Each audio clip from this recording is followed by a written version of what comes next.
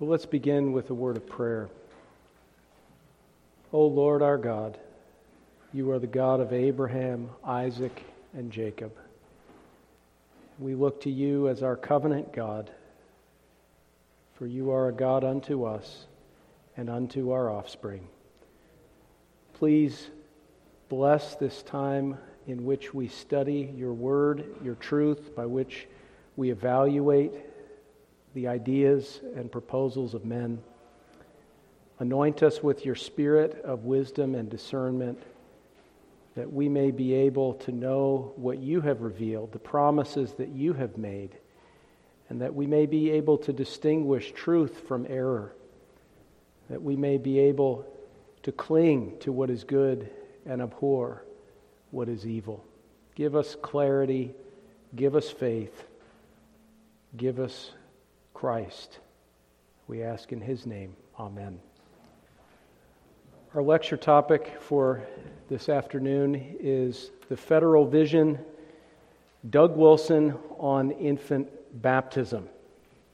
So we're continuing our series on the Federal Vision, pivoting now to consider Doug Wilson and his distinct perspective on infant baptism, which I think it's fair to say is highly influential, increasingly influential in the evangelical and Reformed world today. Doug Wilson on infant baptism. Now, we noted previously that in the writings of Norman Shepherd and James Jordan, if you recall those lectures, that the Federal Vision promotes a form of baptismal efficacy, or attributing certain powers and effects to baptism.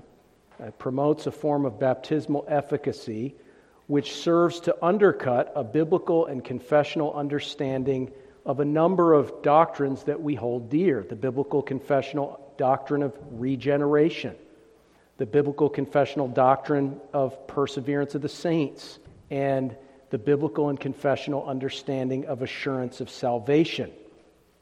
We've seen how their view of presumptive regeneration, assuming baptized children are regenerate, or that they're going to be regenerate, or that they're elect, or that baptism communicates regeneration, all these types of things serve to undercut the doctrine of regeneration, which the Bible says is by the Word.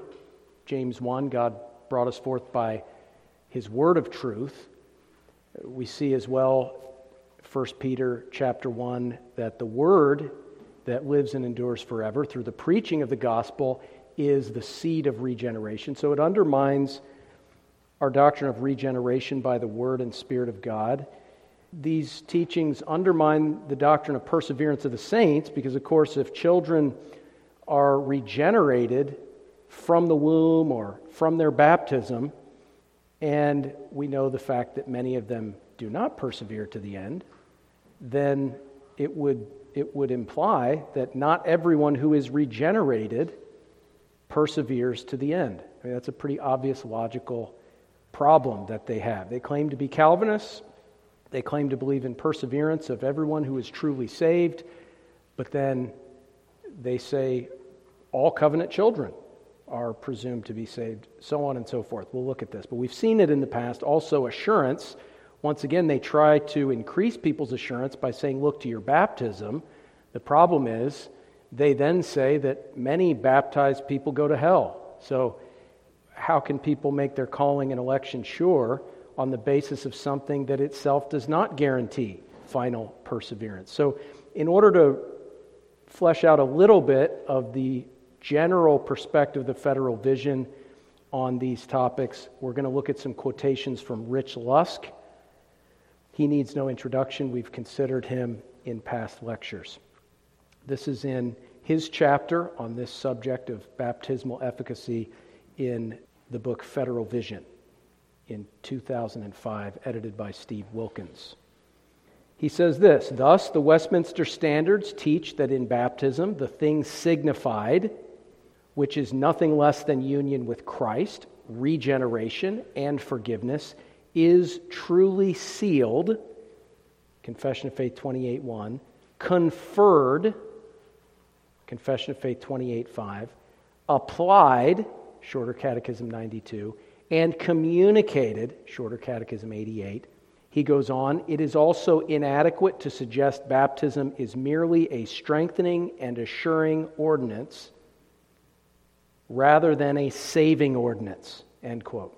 So what's he saying? He's saying not only is this true, but the Westminster Standards, he claims, teach that baptism not only signifies or points to the reality of regeneration and forgiveness, but that regeneration and forgiveness are sealed. Okay, well, that word could be understood in different ways, but he goes on to say that these things are conferred and applied and communicated in baptism. So that baptism is not something that provides a lifelong strengthening of our faith and our assurance. As Peter says, baptism now saves us, right? Peter in 1 Peter 3, he doesn't say baptism saved us at our baptism when we were first baptized. He says baptism is now saving us. In other words, throughout our entire Christian life, that when we believe in the truths that baptism signifies, we can then, having believed, look at our baptism and see a confirmation of God's covenant faithfulness and see these truths, and we increase in our assurance and in our faith. And that enables us to be delivered and saved from ongoing battles with sin and temptation and unbelief. Peter's saying baptism is now saving us. But according to this, Rich Lusk is telling us the Westminster Standards teach us that baptism saved us when we were baptized. This is a very troubling doctrine. He goes on, quote, biblically, if we turn to Exodus and John, we find that signs are powerful, transformative, saving actions of God, end quote. This is a Roman Catholic tactic. I'm not sure how else to put it. It's a tactic of Rome to take the fact that circumcision is called a sign in Romans chapter 4, and then to say a sign is not just something that illustrates God's covenant and so on and so forth, but rather it's a sign, it's a miracle, it's a magical experience that transforms people by the saving power of God. That's how they interpret the word sign. Lusk is jumping on board with that Roman Catholic tactic there. Quote, he says, we might say the unbaptized child of the covenant is betrothed to the Lord from conception onwards, but the marriage, that is the actual covenant bonding, takes place at baptism. Or to put it in more theological terms, God is already in the process of drawing the child to himself from the moment of conception. But this work isn't complete until the child receives the sign of initiation. He goes on, the threshold into union with Christ, new life in the Spirit, and covenant membership in the family of God is actually crossed when the child is baptized, end quote. He says this is what Westminster teaches. He says this is what the Bible teaches, that from the womb, our covenant children are being drawn by God, and that is consummated or completed in the act of water baptism. They're united with Christ, he says. They have new life in the Spirit. So, sometimes the Reformers and the Puritans will use language that at first glance makes us feel uncomfortable, but what they're doing when they speak of union with Christ, or when they use terms like this, they're speaking of a federal covenantal status of someone who's a member of the visible church. But Lusk is clearly not limiting himself to those categories when he says new life in the Spirit. He's saying baptism conveys regeneration, new life in the Spirit. That's what new life in the Spirit is. You can also see footnote 2 clarifies some helpful things about the Westminster Standard. Shorter Catechism 91 says the sacraments become effectual means of salvation, not from any virtue in them or in him that doth administer them, but only by the blessing of Christ and the working of his Spirit in them that by faith receive them, end quote. So the confessional teaching is that baptism is an effectual or effective means of giving saving grace to God's people, but the saving grace that baptism communicates is limited to those things that can be received by faith. Now, biblically, unless a man is born again, he can't even see the kingdom. Regeneration precedes faith. You don't receive regeneration by faith because you can't have regeneration without faith. Faith comes after regeneration, not before or during regeneration. We receive it by faith. No. The standards here are blockading the way of this idea of baptismal regeneration by saying whatever means of salvation, whatever salvation or saving grace is communicated in the sacraments, it presupposes that a faith that is already there. So when we baptize an infant in infancy and we raise them, and by God's grace they know the Scriptures from an early age, making them wise unto salvation, and then they look back on their baptism, it confirms the reality of God's faithfulness to fulfill His promise and to save every believer in Jesus Christ. And it's by their faith, looking back on baptism, that baptism is now saving them, delivering them, strengthening them, enabling them to beat the snot out of the world, the flesh, and the devil. Okay? That's what baptism does. But the confession and the catechisms are clear. It's got to be received by faith. Therefore, regeneration is not communicated through baptism. Larger Catechism 162, a sacrament is an holy ordinance instituted by Christ in His church to signify, seal, and exhibit unto those that are within the covenant of grace the benefits of His mediation, to strengthen and increase their faith and all other graces. So what he's saying Westminster rejects is actually what Westminster emphasizes. Now, we're not going to get into this, but you can go to Confession of Faith 28, sections 5 and 6, and there is a treatment there of the efficacy of baptism, and there are some statements there that connect the idea that when a person is later regenerated and they had been baptized in infancy, that there's a connection. That's, in one sense, the grace of baptism manifesting itself. And I would suggest to you that although people like Wilson and Lusk and the Federal Visionists are then wanting to say that that means baptismal regeneration, I'm submitting to you clear statements in Shorter Catechism 91 and 162 that is a wrong interpretation. But that is something for another time. Perhaps we'll do a series on infant baptism and deal with that. But the point is, if it's received by faith, Shorter Catechism 91, it can't produce or communicate faith by way of baptismal regeneration. So that is clear. Whatever else is up for grabs in chapter 28, that is crystal clear, unless you're going to say the standards are at odds with one another, and that's a whole other question. Lusk again, quote D.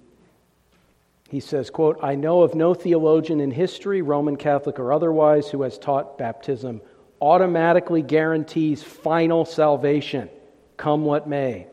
By contrast, at the same time, the Reformed confessions do bind us to believe in a certain limited version of ex opere operato. I think he spells that wrong because Wilson spells it differently, and I think Wilson knows Latin better than Lusk. But ex opere should be opere, not opera. Ex opere operato. And he says then, its efficacy is inherent and objective yet conditional, end quote. Now, ex opere operato is the Roman Catholic heresy that says that the sacraments work as they work. I mean, they just work. They just do it. It doesn't require the Holy Spirit. It doesn't require, it's just that these sacraments are objective and they work as they're working. And this is the crass sacramental theology of the Roman Catholic Church, which all the Reformed confessions reject explicitly. I mean, you can go to Westminster and Three Forms of Unity. They reject this teaching. All the great theologians of the Reformed faith, they all reject. This is just garden variety error that they're constantly refuting. But he's saying, in fact, by the way, Wilson later says that he rejects ex opere operatum. So Lusk, who knows where he's going with this, but it's erroneous.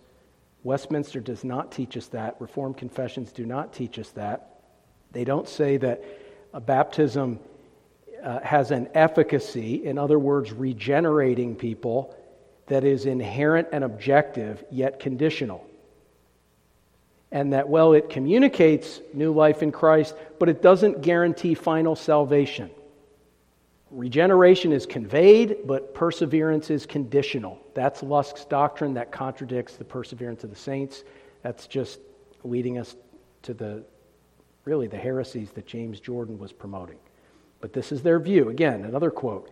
He says, quote, "We are not to try to convert our baptized children as though their spiritual experience had to fit the revivalistic pattern. Rather, we teach them to persevere in the faith and grace that they have already received in baptism," end quote. So don't evangelize your children. Wilson elsewhere says, I don't like to call it evangelism. Lusk is saying, don't try to convert your baptized children. The idea that they need to come to personal conviction of sin and put their trust in Christ, that's a revivalistic paradigm. Instead, we teach them to persevere in the faith and grace they received at baptism. So how do you teach your children concerning the gospel? You tell them you're already saved. Little Johnny, little Susie, you're already saved, you're already a believer, you already have new life in Christ, you already have grace and salvation, and you just need to persevere in it. So the first thing you got to believe is that you're already saved, and that baptism already saved you.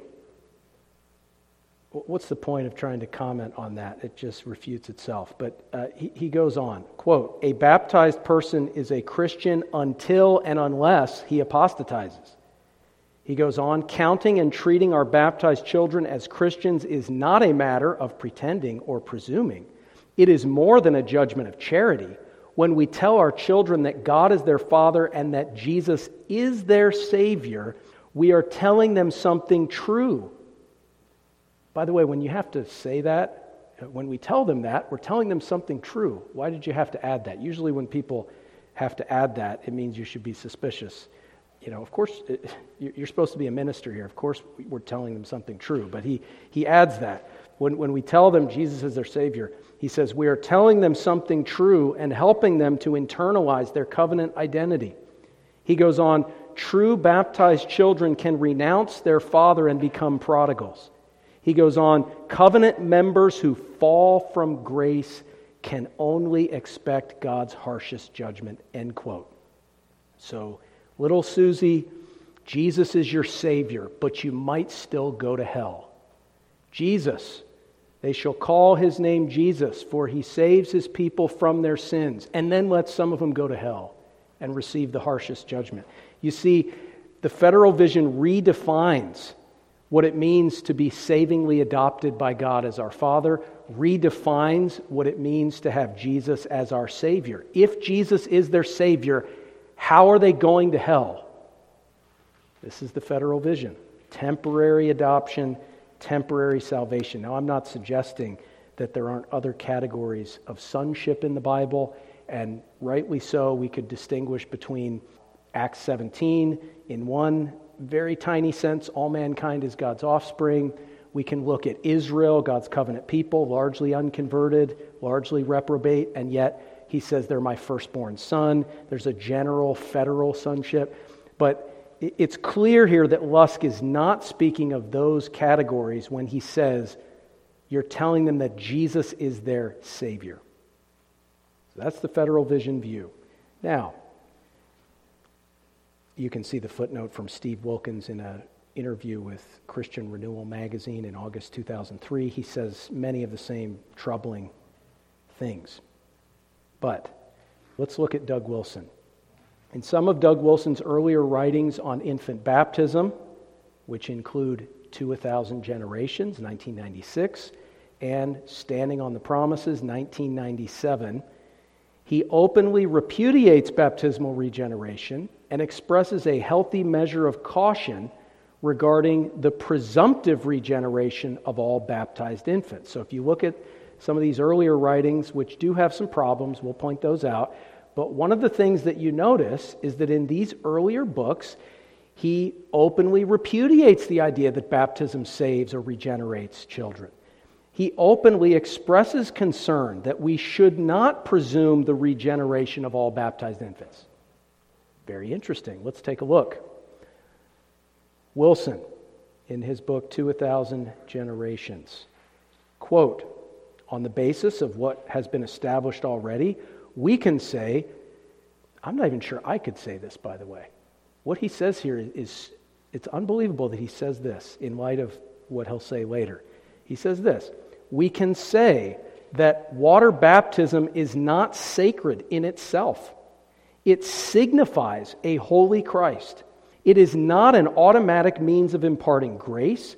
It is a sign of grace that has been proclaimed and displayed in the covenant of grace. And we stop there. This is the kind of language that Federal Vision says you're hedging on the fullness of God's covenant promise to save our children, and you're hedging on the reality of baptism when you want to use words like sign and signify and proclaim and display. This is Wilson's vocabulary in this book, which, by the way, he wrote for the purpose of, self-consciously in the preface, for the purpose of persuading Baptists to become Paedo-Baptists. Interesting the way he writes here. Continuing the quotation, Wilson says, it is not a means of removing sins, but shows that the Spirit can wash cleaner than the purest water. In other words, water baptism, he says, is not a part of the gospel. It accompanies the gospel as a sign. He goes on, Peter makes a plain statement, 1 Peter 3:21, that it is not the physical water which has the saving effect, quote, not the removal of the filth of the flesh, end quote. Salvation, he says, is accomplished by the resurrection of Jesus and our union with Him. As we saw earlier, this union is brought about by another baptism, the baptism of the Spirit. He goes on, Christian baptism, says Peter, is typified in the Old Testament, but it is not to be considered as something magical or automatic. The Lord is sovereign in salvation, end quote. There's not a ton to disagree with in there. Interestingly, fascinating. Next quote, Wilson. To be explicit, all teaching that grace is somehow imparted to an infant ex opere operato, automatically by some kind of ecclesiastical magic, is rejected here as sub-Christian. Indeed, as it will be seen, it is sub-Jewish and detrimental to a faithful preaching of the gospel. Water baptism does not regenerate, it does not save, and it does not cleanse, end quote. So according to Wilson, you're not even a Christian, or, however you want to take sub-Christian. It's not even within the bounds of Christian theology to teach baptismal regeneration. It's sub-Christian, he says. Very interesting. Again, quote, we need to get to the point where no one would dream of accusing an evangelical Paedo-Baptist of holding to the false and destructive doctrine of baptismal regeneration, end quote. So Wilson is going off as only Doug Wilson can against ex opere operato, against baptismal regeneration. He's calling it sub-Christian. He's calling it false. He's calling it destructive. He's saying we should get to the point where essentially we've eradicated from the face of the Christian church anyone who teaches this, such in terms of evangelical churches, to the point where no one would even dream of accusing us of teaching this. Very interesting. Wilson again, quote, does the Abrahamic covenant automatically include our children then? Certainly not. If parents are not covenantally faithful in how they bring up their children, And if their children do not embrace the faith of Abraham, their father, the genetic relationship alone does no good at all. End quote. Here's another quote. He said, here's Wilson. Do these promises mean that the children of believers are automatically going to heaven? Are the children of elect parents automatically elect themselves? A thoughtful reading of Scripture indicates otherwise, not to mention a brief glance at the experience of some of our Christian friends. End quote. You can see something of the condescending mentality, a window into it in terms of the Doug Wilson movement, right? He says, not to mention a brief glance at our friends, right? Because their kids are having problems, not our kids. But anyway, finally, another quote from his earlier writings. Put on your safety belt for this one. Quote, we have already established that our children are by nature indistinguishable from all other human children. Paul is not teaching us here, 1 Corinthians 7:14, that our newborn infants are all regenerate and personally holy. He is teaching us their covenantal status. They are holy by virtue of their placement in a covenanted family. Let's stop there. This is, for the most part, pretty straightforward confessional reform teaching here. He goes on, quote, because we cannot talk to infants in order to find out their thoughts and convictions, we do not know what their actual status is. Some of them may indeed be regenerate. John the Baptist was filled with the Spirit from the womb, Luke 1:15. At the same time, because we cannot see the heart, it is impossible for us to assume anything about an infant's personal standing before God. He goes on, wise parents will therefore not assume that their child is automatically regenerate, neither will they assume the opposite. They will evaluate their child's life and profession in the light of Scripture. He goes on, true covenant children can and do fall away. Birth into a covenant home is by no means an automatic ticket to heaven. For this reason, godly parents want to see their children grow up to a faithful and consistent profession. End quote. So he says if you can't talk to your covenant child in infancy, and they can't talk to you, bookmark that statement. We're going to revisit that. But he says if you can't communicate back and forth, they can't make a profession, you can't evaluate your life, don't assume they're regenerate, don't assume they're not regenerate. A wise parent is just not going to assume anything about the spiritual condition because they can't read the heart. And so they're just going to evaluate the child's life and profession in light of Scripture. In other words, like we saw that Jonathan Edwards was telling us to do and the American Puritans, which Wilson is later going to criticize. So in his earlier writings, there's a lot that you can appreciate that is saying things in some ways better than I could. But in some of these very same books, Wilson promotes an alternate form of presumptive regeneration, namely that God promises to save the children of covenantally faithful parents. So not all baptized children, but all children of covenantally faithful parents. Quote, nevertheless, we may believe God's word when he tells us that our children have been set apart for him. We must therefore hold to this covenantal promise until we see clear scriptural evidence to the contrary. The wonderful thing is, very key here, listen to this. The wonderful thing is, if we hold to the covenantal promise scripturally, we will not find scriptural evidence to the contrary, end quote.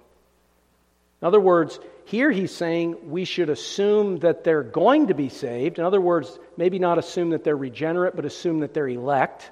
Let's assume they're going to be regenerated at some point. Assume they're going to show themselves elect. And if we hold to the promise scripturally, then we're not going to see any evidence to the contrary. We're not going to see any evidence that they are not elect. So in other words, they're going to be regenerated.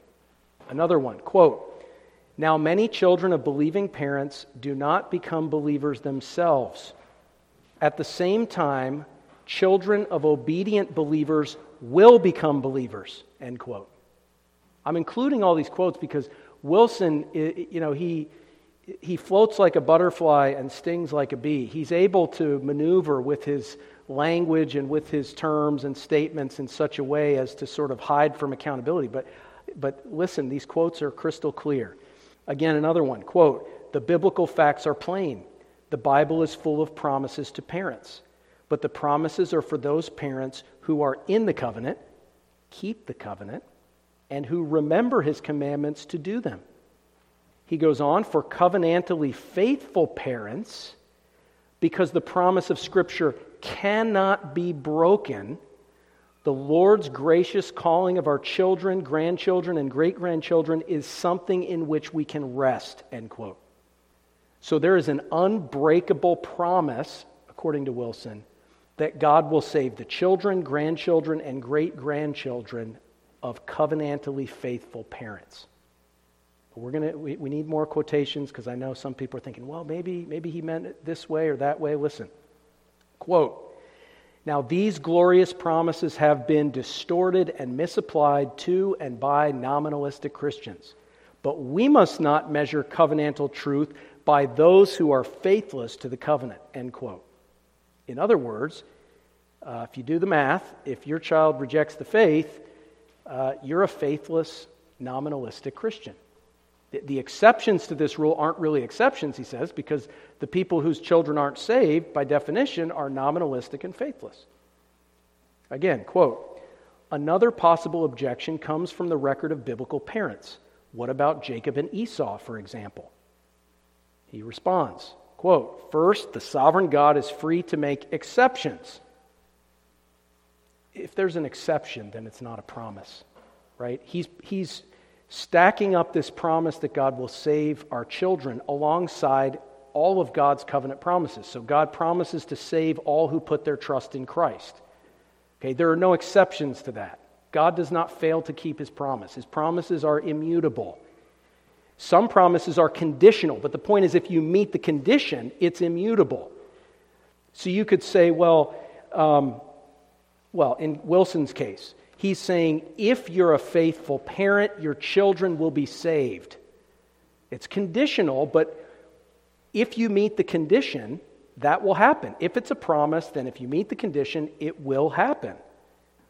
But if there are exceptions, then it's not a promise. God is not free to break his promise. Earlier he said, Scripture cannot be broken. God is not free to break promises. If we believe on Christ, we shall be saved. If Wilson is correct here with this promise that he'll save the children of faithful parents, if you're a faithful parent, then there's no question. Your child will be saved. And when you look at Jacob and Esau, they had the same parents. They were twins. It's like Cain and Abel, same parents. One is elect, one isn't. One's a believer, one isn't. One's in heaven, one's in hell. So if it's contingent on the faithfulness of the parents, this is a valid objection. What do you do with Jacob and Esau? And he says, it's just an exception. But in Romans 9, verse 6, 7, 11, 15 through 18, Paul uses Jacob and Esau not as an exception, but to illustrate the way God deals in every age. That he has mercy on those whom he'll have mercy on, and he hardens those whom he hardens. And not all Israel is of Israel. Not every covenant child is a child of the promise. And read Romans 9. It's not a one-time exception. And even if it was, the fact is that then it's not a promise if there is an exception. Wilson goes on, quote, "If God wanted to teach the sovereignty of election through giving an Esau to obedient parents, he is the Lord. Having established this principle, we may still say that we have no examples from Scripture of parents who submitted to the will of God for their children only to see their children fall away from the grace of God.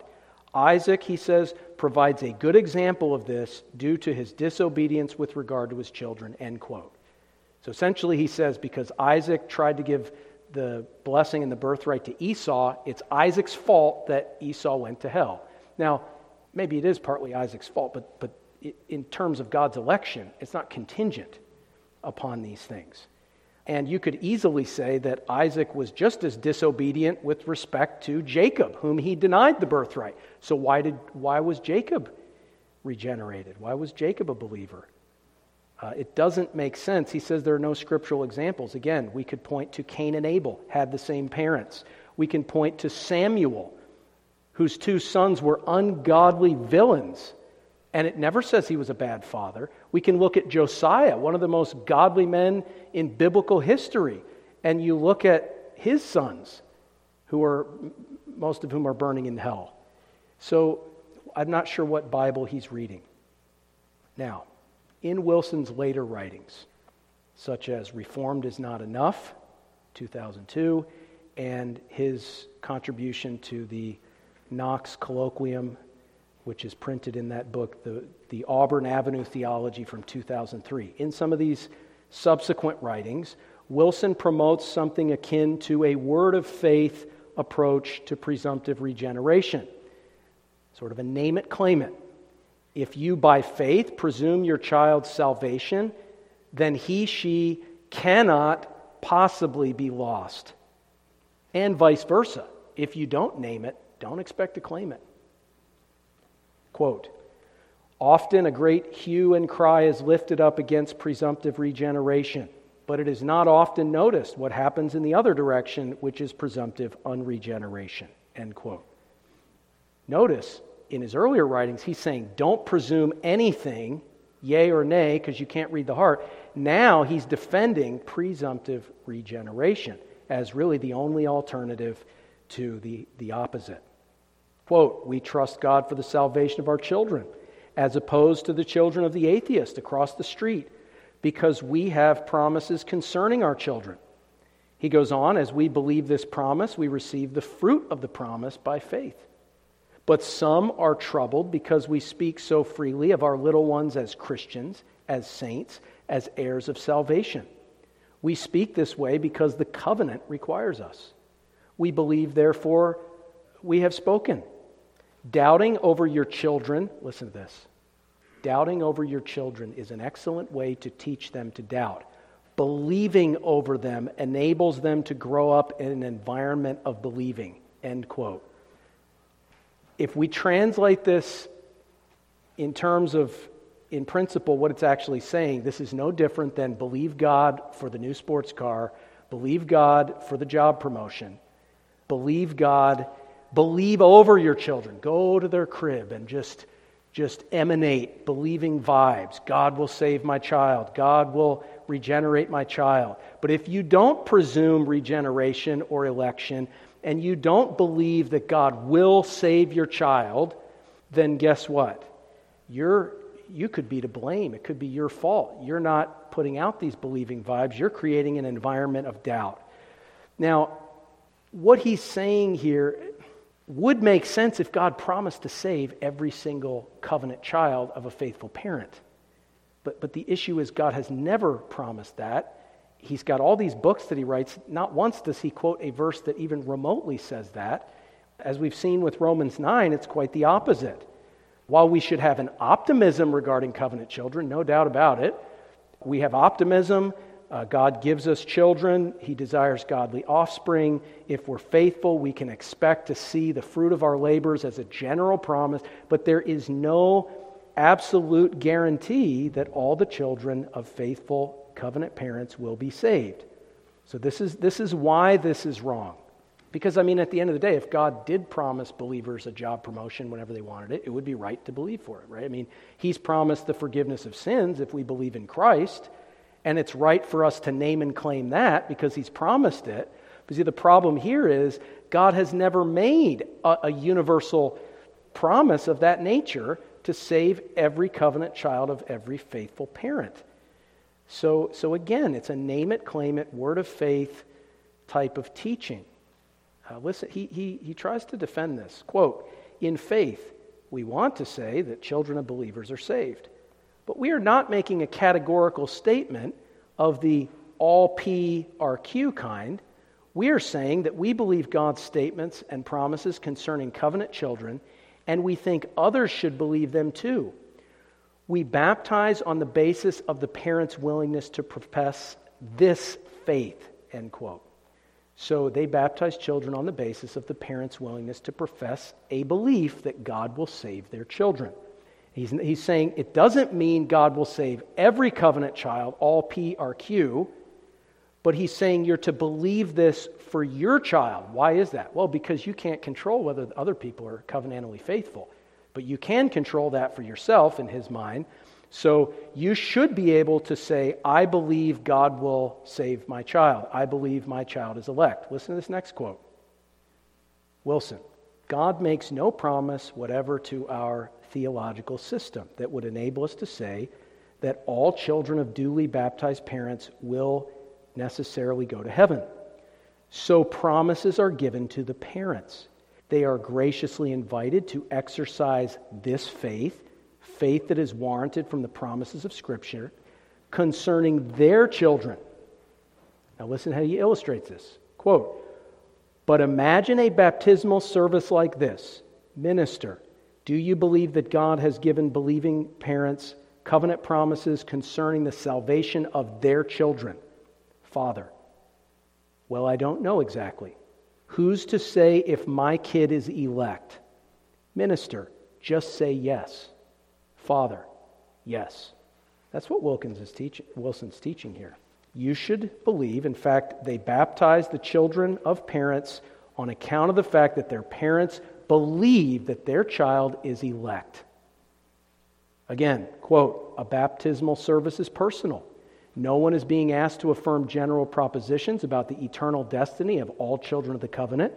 The parent is being asked to appropriate the promises of God for one child. Do you, Mr. Smith, believe what God has said about this child, Billy Smith? If Mr. Smith does not, but goes through the motions anyway, then let God be true and every man a liar. But if he really believes, the last thing I would want to accuse him of is denying sola fide, faith alone. Just as we believe the promises, we teach our children to believe the promises. But we cannot teach them to believe by teaching them to doubt, end quote. Well, what is he teaching them to believe? That they're sinners and that Jesus died for sinners and rose again so they could be saved? Or to believe that their baptism saved them or that God has promised to save them? See, Wilson takes the biblical gospel of what Christ has done and he replaces it with this promise that God will save this specific person. So notice when he's talking about faith alone, the content of that faith in this quotation is that God will save my child. And so the parent is believing God will save my child, and then they're teaching their child to believe God has promised to save me.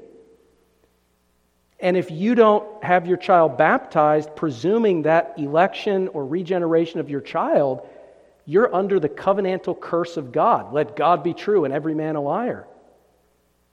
Well, if that's true, everyone who holds the Reformed confessional biblical view, all their kids would go to hell, right?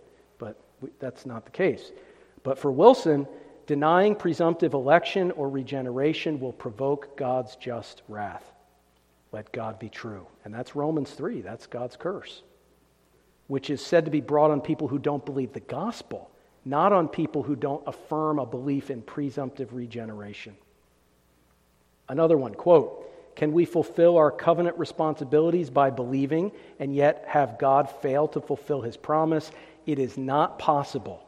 This is the historic Presbyterian view of children in the covenant, end quote. No, it's not the historic view, but notice he's saying it's impossible. There are no exceptions. I thought Esau was an exception. Well, who knows? But he's saying it's not possible if you're faithful for your child to go to hell. By the way, that allusion to the historic view, Wilson basically in most of his writings just cuts and pastes from an erroneous polemical book by Louis Bevins Schenck called The Presbyterian Doctrine of Children in the Covenant. It's an old book that deserves to collect dust on the shelf, that misrepresents Calvin and our Reformed heritage significantly, but Wilson is constantly cutting and pasting it, and federal visionists as well do that. But this is not the historic view. Again, Wilson, quote, if we believe God when he says that he made us one with our wives so that he could have godly offspring, then we should act as though we believe it. This means that we should teach our children to believe it. Notice it is not the gospel. It is that God promises to save children of faithful covenant parents. And this means in turn that they should never know a time when they did not love and honor Jesus Christ, love his gospel, and love his church. If we do anything else with our children, we're teaching them to doubt, not to believe. End quote. Wouldn't it be great if our children never knew a day, if that was universally the case? But Wilson's saying if it's not the case, it's your fault. You're not faithful. You're not believing. Again, quote, baptism is always to be taken by the one baptized as a sign and seal of his ingrafting into Christ. If the person is reprobate, he will refuse to do so and will be cut out of the vine. Let's stop there. What makes a person reprobate for Wilson? Not denying the gospel. Jesus Christ died to save sinners. No, denying presumptive regeneration, denying that my baptism engrafted me into Christ. It's so convoluted. He goes on, if he is elect, he cannot be cut out. An unbelieving covenant member incurs all the curses of the covenant, while the believer appropriates all its blessings by faith alone. End quote. But again, that faith is not in the gospel. It's in, and I say this hesitatingly, I don't think Wilson is an out-and-out heretic, okay? But in a way, it's another gospel. It's presumptive regeneration as opposed to the finished work of Christ. It's a different doctrine that he's even referring to here. Now, Wilson frequently makes irresponsible and misleading statements about the Westminster Standards. Quote, raise your hand if you knew that the Westminster Confession taught baptismal regeneration. End quote. Okay, I don't see anybody raising their hands. But remember earlier he said, imagine the day when nobody would ever accuse an evangelical Paedo-Baptist of holding to baptismal regeneration. And now he's saying the Westminster Confession teaches that. Mr. Wilson has been changing in his theology over the years, wouldn't you say? Again, quote, I do not believe that Confession of Faith 29:8 excludes child communion. It seems clear that the ignorance addressed, at least here, is a culpable, stiff-necked ignorance, and not the ignorance which every worthy partaker of the supper confesses daily. End quote. So here, you can look up the reference in the confession there, but he's basically saying Westminster, at least in this part that deals with fencing the table, is not precluding the idea of paedo-communion. He's trying to reconcile paedo-communion with the Westminster Standards. We'll deal with that in a future lecture. But you could see these irresponsible and misleading statements. Now, I'm going to skip this section where Wilson condemns the American Puritans of the Great Awakening. I may come back to that later, but I want to finish up with point number 7. I'm going to finish up with point number 7, but let me just read point 6, quotation C, that transitions us into the end of the lecture here. But you got to hear this one. Quote, just a short time ago, another grandchild came to his first observance of the Lord's Supper. I know this is troublesome to some readers, but please bear with me for a moment. He is a year and a half old and doesn't really talk yet. Remember, he said if you can't talk with your kids, you can't know if they're saved. But I guess that's changed. He is a year and a half old and doesn't really talk yet. But he worships with his family throughout our worship service, and he has a basic sign language catechism down. Where is Jesus? He pats his heart. Where is God? He points to heaven. Are you baptized? He pats his head.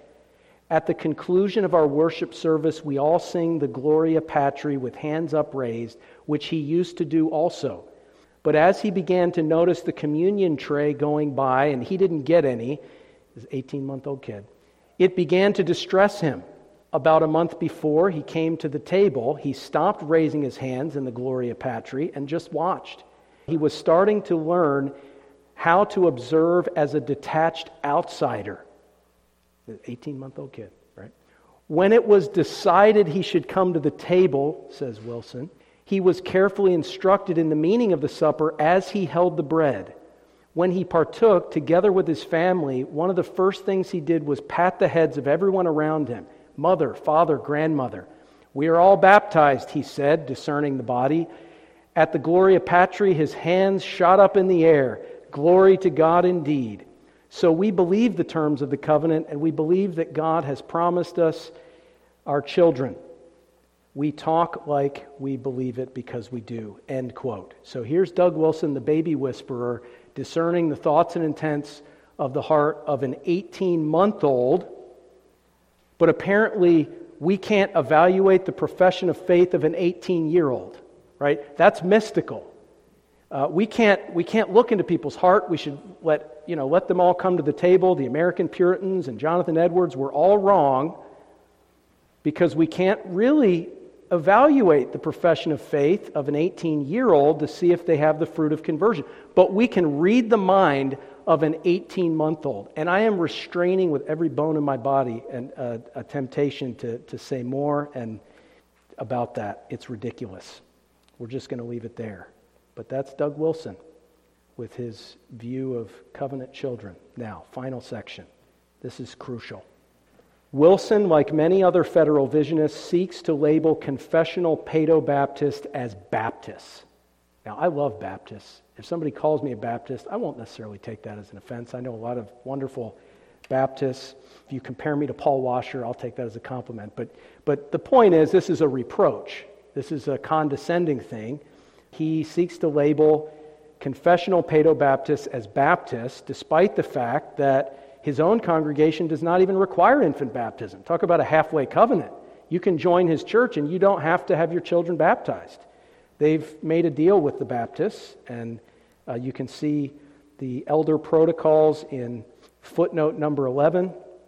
Quote, when a child in a Baptistic home comes to a personal profession of faith in the Lord, the parents should notify the elders and confirm to them their child's profession of faith. Interesting how the parents mediate the whole thing. We're going to have to look into that later. The elders, it says, will arrange for the baptism of the child, and he will then come to the Lord's table, end quote. So they allow paedo-communion, but they don't even require infant baptism. Halfway covenant. That's, but we're all Baptists. Anyway, also, his earlier paedo-Baptist writings, as we saw, feature many of the assertions which he now labels as Baptistic. Listen to this quote. This is in the height of the federal vision controversy. Quote, we are in the midst of a truly odd controversy. In some respects, I feel as disoriented as if I left a native home in Ohio to join the Army of Northern Virginia because of my Copperhead convictions. But then when I got there, I was quickly confused because I discovered that a large part of General Lee's staff had taken to wearing blue. I grew up in a Baptistic home, and when I finally arrived in Presbyterian and Reformed circles, one of the things I was surprised to find, Baptists, end quote. He says that when he became Presbyterian, since he held these views of children in the covenant and presumptive regeneration, and he held this confessional view of baptismal regeneration, he says, and since he held these things when he first came into the Paedo-Baptist community, he was shocked that other people didn't hold them. And yet we see that is a flat-out fabrication, because his earlier writings repudiate the things that he says, if you don't hold this, you're a Baptist. Okay? He was saying the same things that if you say them to him now, he calls you a Baptist. He didn't come to the Paedo-Baptist community holding these federal vision distinctives. Why would Doug Wilson give us a false narrative? I don't know. You can ask him. But I think it's clear that this is not accurate. Quote, moreover, those who have charged us in the name of the confession are themselves out of conformity with the teachings of the confession on this point. I do not believe them to be heretics for doing this, just Zwinglians or wet dedication Baptists. Neither do I believe them to be dishonest men, just honest Christian men steeped in the traditions of American revivalism, end quote. Yet his earlier writings affirm those so-called Zwinglian statements. I mean, go back. Remember, he's saying water baptism is not sacred in itself. It doesn't save. It doesn't regenerate. Interesting. Now, this is the moral of the story. We go back to Michael Horton's interview with Wilson in 2005 on the White Horse Inn podcast, because here's the issue. Wilson behaves like an independent Baptist personality cult guru, like a sort of a Bill Gothard or something like that, because he goes through these phases and stages of theology, and all of his little lemming lapdogs go with him. And they go through all these different ups and downs and buy into this entire false narrative. And Horton does a great job of bringing Doug Wilson into the principal's office in this interview. Listen to Horton. Quote, "It all seems so quirky. Not only the positions, but the way it all operates. You draw up your own confession." Let me stop there. Quote C, section 7. Listen to Wilson. Quote, "I currently subscribe to the Reformed Evangelical Confession, which is a group of confessions pieced together when we founded the CREC. Part of it is a short creed based on the Westminster Shorter Catechism, but there are other aspects of it, such as our church's statement of faith from 15 to 20 years ago, which I had a hand in writing, and so on. So I'm currently under the Reformed Evangelical Confession, which I helped to write," end quote. There's a lot of accountability. He basically authored the confession of his own church and his own denomination. So I would challenge these people that say, well, I'm part of the CREC, I don't know much about Doug Wilson. You better find out who he is, because you're part of a group that's very, very troubling. Nevertheless, Horton, back to the principal's office. You draw up your own confession. You start your own church, then your own denomination, then your own publishing house. Is there a theme running throughout that here that basically this is a movement that moves back and forth, a little too closely tethered to you and a small group of people who are going through different phases of thought and constantly revising positions and saying, well, I don't really mean that, or that was perhaps not said the best way, or our critics don't really understand us.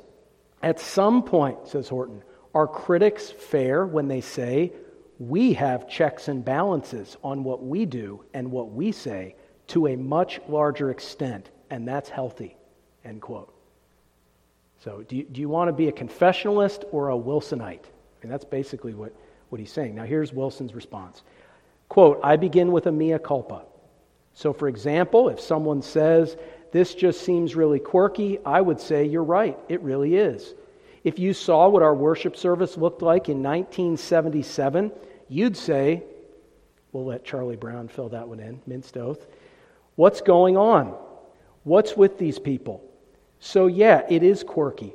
God called us out of a quirky background. It was the 70s. It was weird. It was dark. They were big. So there's one level where I don't have any problem admitting the justice of the perception. So that's the first thing. The second thing is that we sort of scrambled out of this hole that we were in, this Jesus people thing, and we came into the Reformed faith looking like someone had pulled us backward through the hedge, and that's admitted. But God has blessed us, and a number of things have happened. And we've daughtered churches around the country.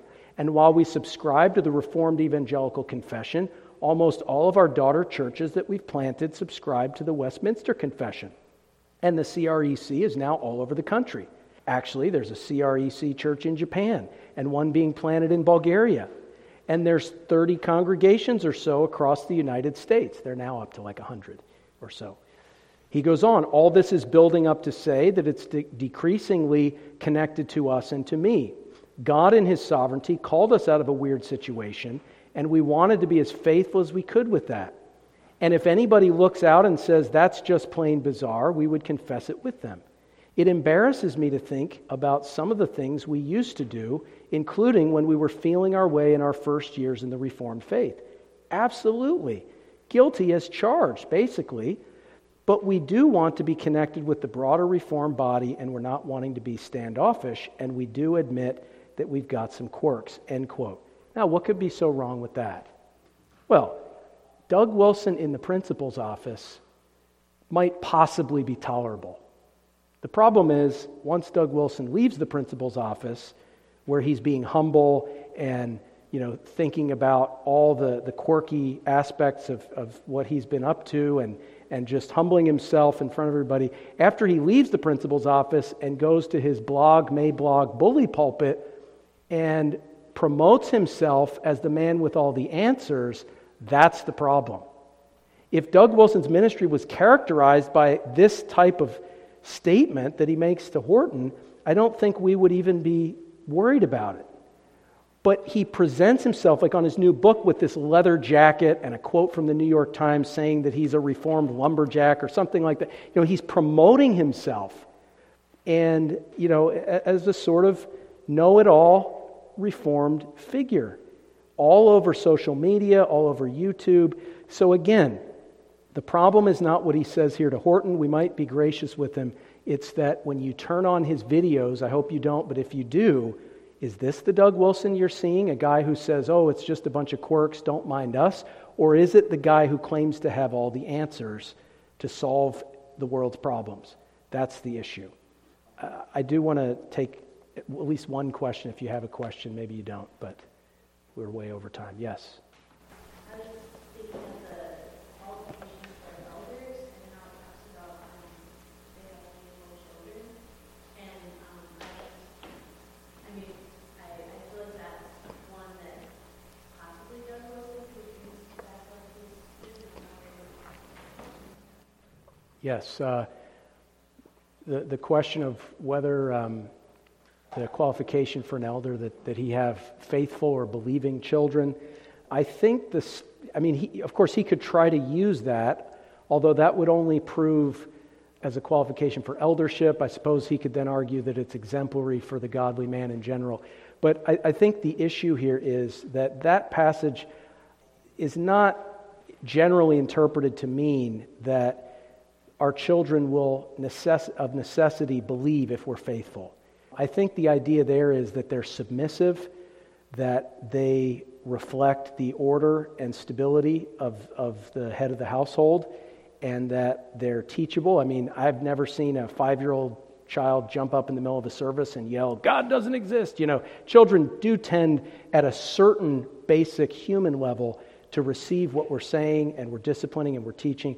So I think there's the idea that if there's a huge problem with his children that's becoming a scandal in the life of the church, that would disqualify him. But that's a good point. That could be raised.